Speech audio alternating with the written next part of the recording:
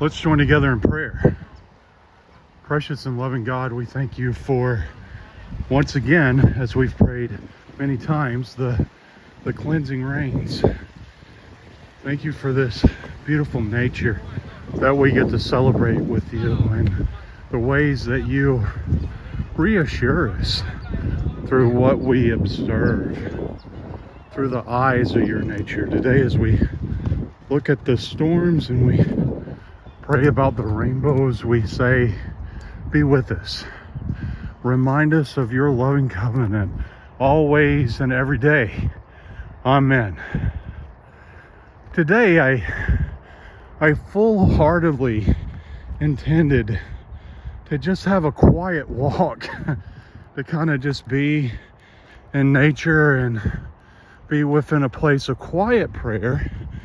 But those of you that have watched the news over the last few weeks, over the last month, you know that our worship center at 1501 Kelly Street is in San Diego County, and we have been dealing with an overrun of rain. So much rain. And I wanted you to see these images on my walk as we see the mud stained path and the wet areas around us. We may see some puddles here or there, or this large hill that I got coming up soon is going to be slippery and slidey, and I may not be able to make it up it, but I want you to see this beautiful environment, this fed environment after the rains. I was thinking about the scripture that combines with this sermon today, and instead of having a quiet walk, I wanted you to see the imagery of this fed earth from the rains.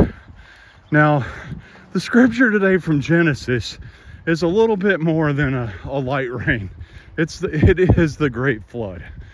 And there's a little bit more connotations that revolve around the narrative of the great flood than just the earth being fed. There's a major difference that takes place. There is a change that's made, an intentional change. And it's hard and scary to contemplate it.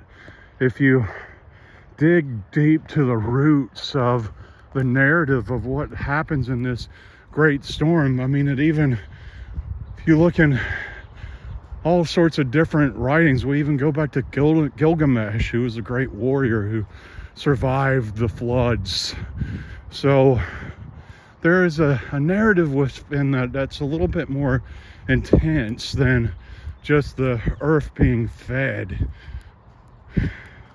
But then we do get to a point of this peace that I want you to observe today, and it's the focus of the narrative of today's scripture, the peaceful covenant that comes at the end of this journey.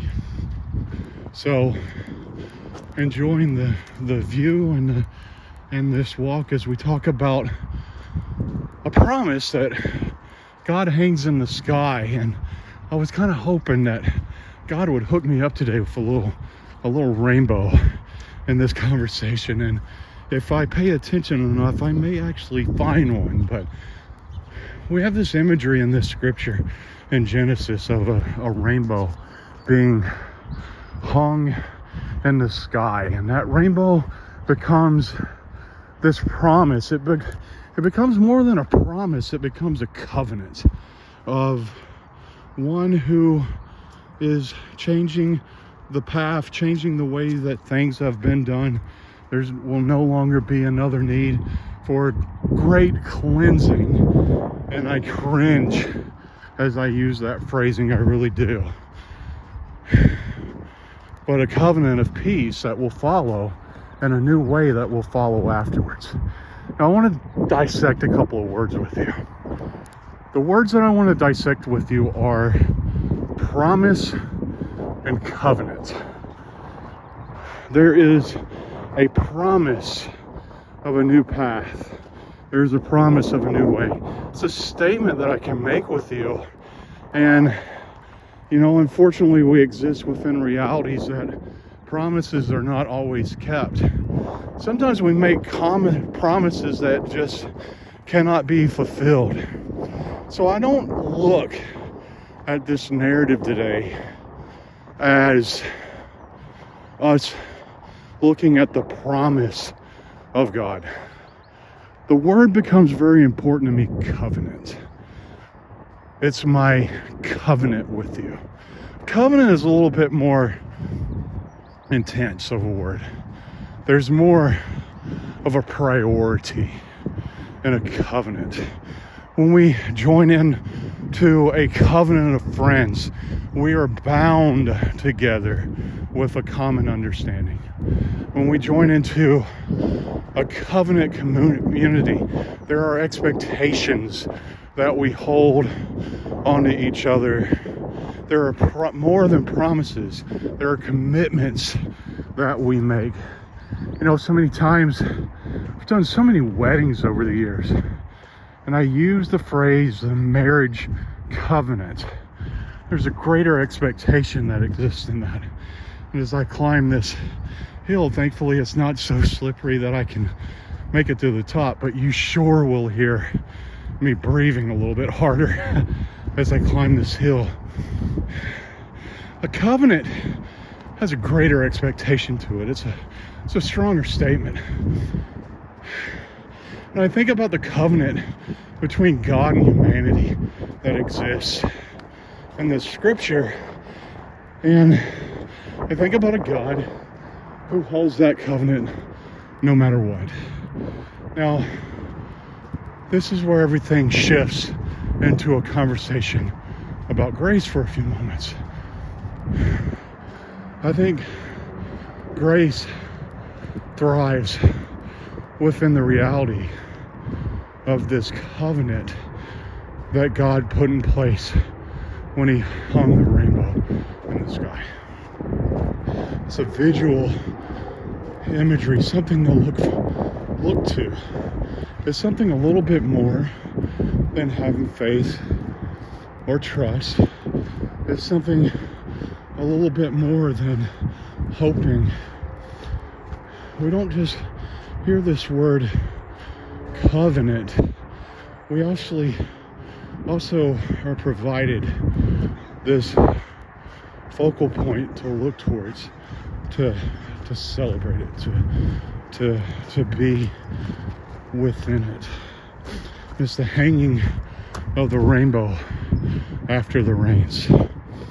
Today at our worship center, I went outside to change our billboard to advertise some events that we have coming up, and I turned around and I looked in the sky, and there was this big, beautiful rainbow there. Now, I need to remind you, the last few days as of this recording that I've dealt with over the last few days, and nothing equal to the great flood of this scripture in Genesis, but we've had a lot of rain here, a lot. Unfortunately, we've lost some friends due to that.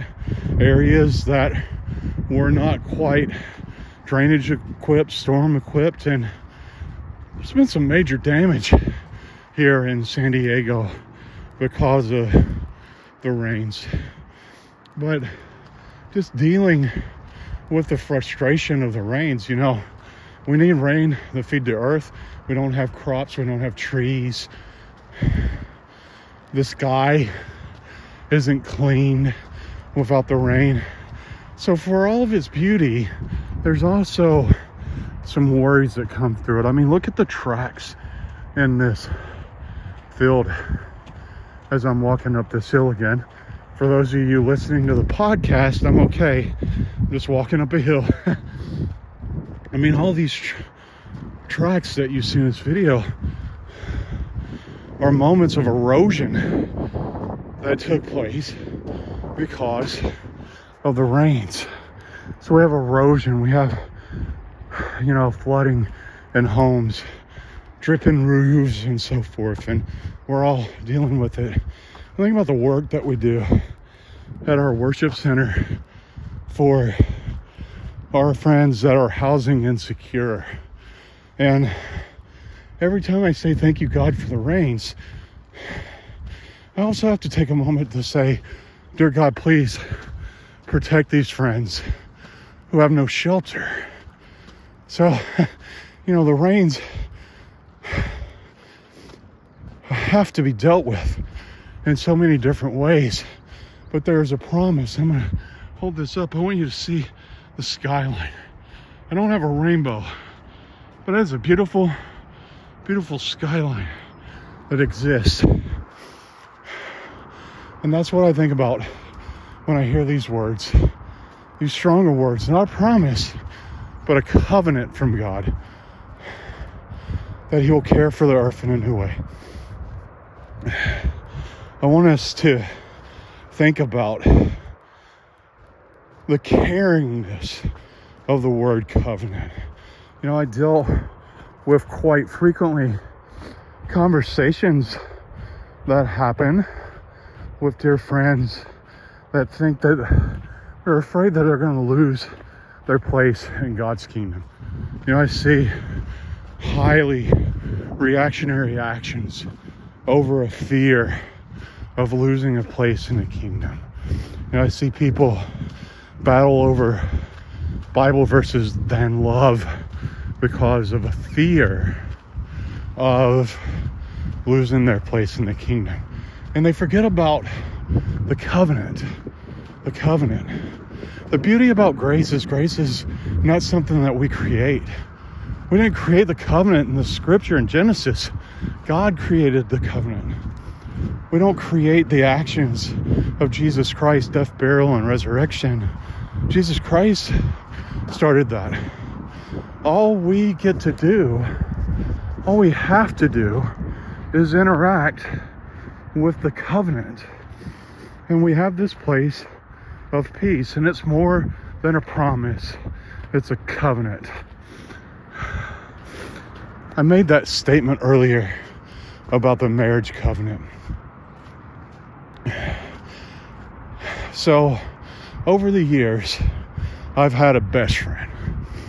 A person that I would name as a best friend. And I get stuck in this conversation sometimes because, every great husband that wants to look good to his wife brings up the question, well, isn't your wife your best friend? Your wife should be your best friend, that one person that you want to always be with and always be around.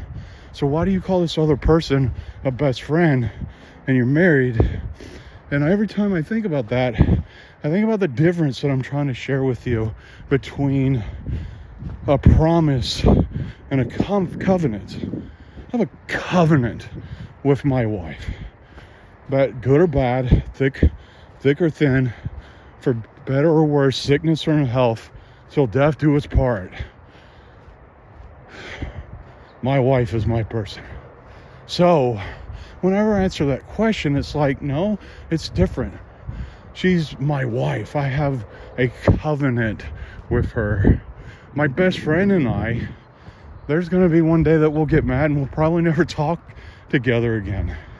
And that's one of those things that happens. It's human nature. People grow apart. People grow differently. But a covenant doesn't grow apart.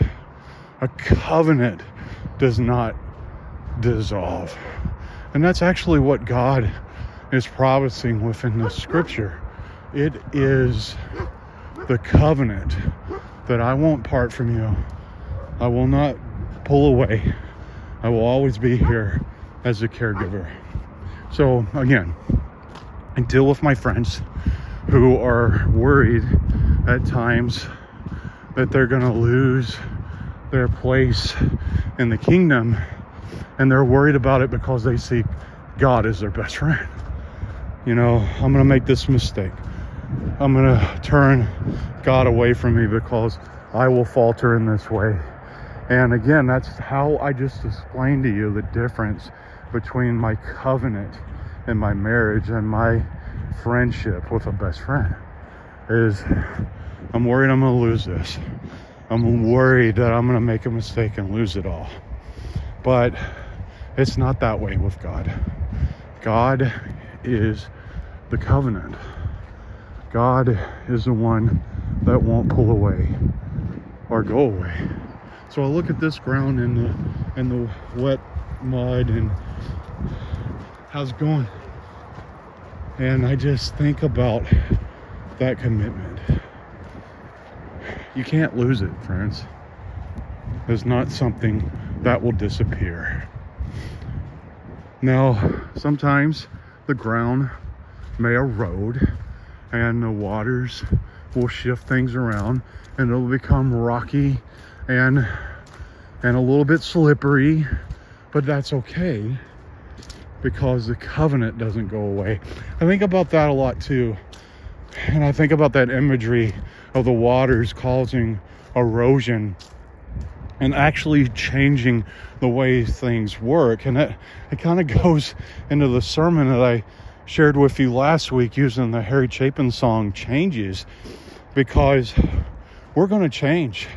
You know, the living waters of our lives will erode us in different ways. They'll reshape us. They'll make us look different. Sometimes they'll even make us act differently. You know, if I step on this ground and it's soft and smooth, I got good footing. But if I hit one of these cracks, I'm going to fall down and get hurt. So sometimes, you know, that change becomes a little scary at times. And we have to fill it out and figure it out and weigh it out. But even though that the erosion changes the way we look and the way that we interact with things, the covenant doesn't go away. The covenant remains. So today, as we listen to I Can See Clearly Now, the rains have gone. I think that'll be the song that I put with this one. I want us to think about a covenant, not a promise, not a best friend, but a covenant that cannot be changed, that is held solid. And no matter how the weathers of life erode us at times, reshape us at times, change the way that we look and interact with things at times, even though at times we deal with all these changes. And even though sometimes our interaction with it, as you can see, I'm getting ready to come up on a really muddy spot here. Sometimes that we have to figure out how to handle the new terrors of the new terrain. The covenant doesn't go away. There's still a path that we can get through. And God is always next to us. No matter how much we change, it's not something that can be lost. Hang on to all those things, friends. And may the peace of the Lord Jesus Christ be with you all. My name is the Reverend Michael Drew Davis. God is love. Amen.